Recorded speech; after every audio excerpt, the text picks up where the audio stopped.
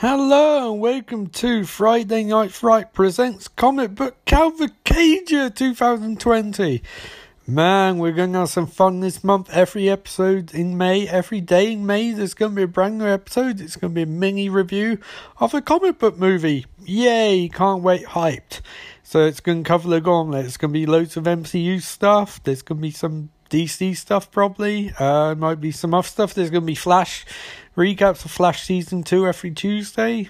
So it's going to be 4 or 5 of those, depending on how many Tuesdays are in May. But it's going to be tight, because I've also got a week off. Yay!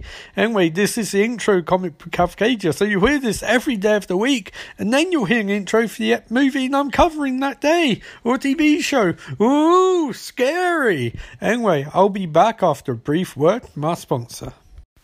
And hello, and it's the May 9th episode of Comic Book Cavalcade, and today I'm going to be reviewing Captain America Winter Soldier. Sorry, that sounds very nervy and antsy of me. It's Thursday, I've got a day off from work, what can I do? So I should point out that I remember, last time I saw this, I remember it being one of my top 5 Disney MCU Marvel movies.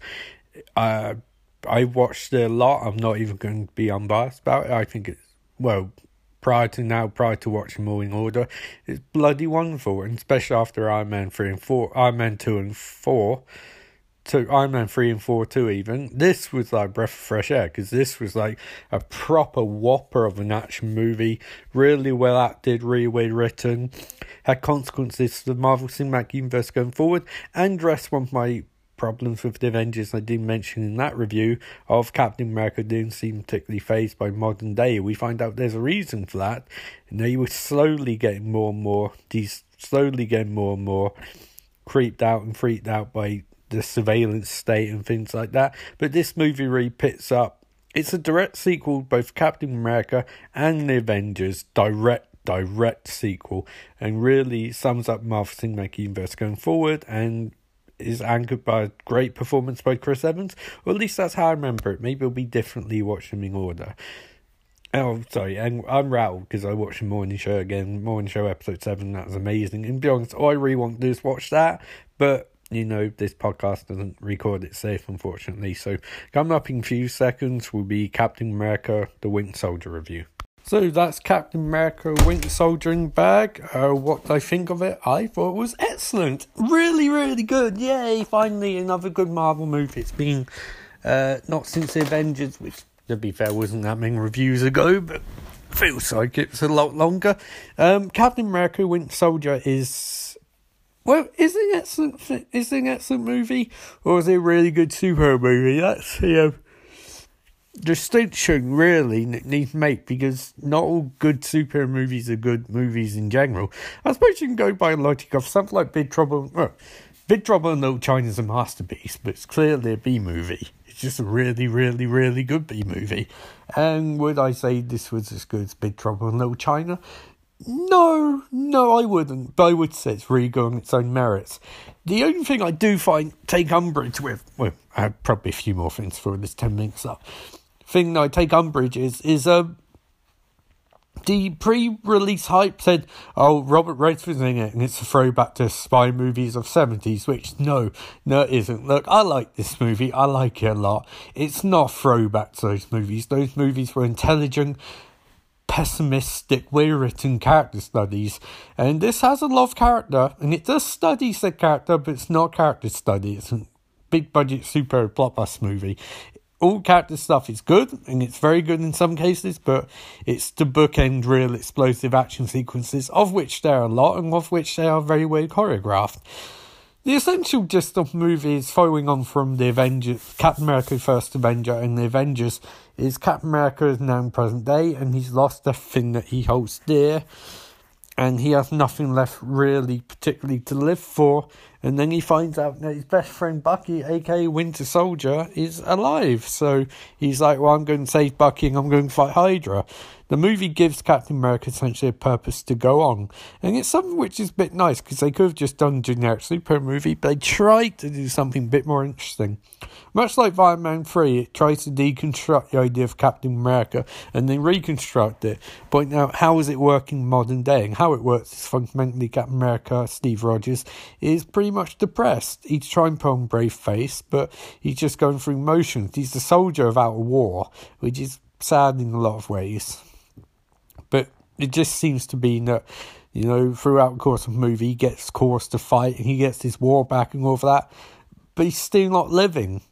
And it's an interesting, fascinating path to go down, pointing out that, the futility of what he's ultimately doing. He needs a war. He's a soldier. He can't function without war. And the other characters are all starting to move on and gain dynamics and things like that. But Captain America refuses to go and date people or even find somewhere really to live, because he doesn't seem particularly into the idea of moving on. He's still stuck mentally in 1945. He wants to dance, 1944 even. All he really wants is to go back, but he can't. But he doesn't want to go forward. So he's sort of stuck in sideways motion. He's moved forward 70 years into present, but he's still fighting against Hydra, and he's still pining for Peggy, and he's still trying to, save Bucky. So it's kind of sad in that way. And there's a sad tragedy to it that doesn't really come across in stuff like Iron Man 3 or 4 2. Despite their best attempts, Captain America feels like movie series they've got going on which is most relatable. You've got the action-packed messianistic stuff in the Avengers, and then Captain America you've got, not smaller per se, but a movie which is not character study, as I mentioned earlier, but does try focusing a bit more on character. And it's happily documented by the new co-directors of the Captain America movies, the Russo brothers, who are obviously known from stuff like Community, where he did some of the wackier episodes like paintball episodes, and Arrested Development. And they came from a TV background, and you wouldn't think that would translate particularly well to cinema. We saw what Alan Taylor struggled to achieve in 4-2, but to be honest, these guys really succeed, and I think the reason they succeed is they came from shows like Community and Arrested Development, which were, Arrested Development's very irreverent but very clever structurally and visually, and Community, which was a genre-hopping, which was ostensibly a comedy, but was genre-hopping and very, very, very visually focused. Like, the paintball episodes are basically action movies done on a very low TV budget, and they look tremendous. So Russo brothers got this movie, and they obviously must have done killer pitch for it, but they've also brought something to it, which is they don't just want to remake Captain America, even tonally or visually. They want to do something new. So despite the fact that it's not really a spy thriller from the 1970s, that was their modus operandi. And at the same time, they wanted to showcase something different for Captain America, as it's exemplified by the way he fights and the way they shoot said fights. Joss Whedon and Joe Johnston shot them in very clinical ways in Captain America First Avenger and the Avengers, respectfully, and they did a good job.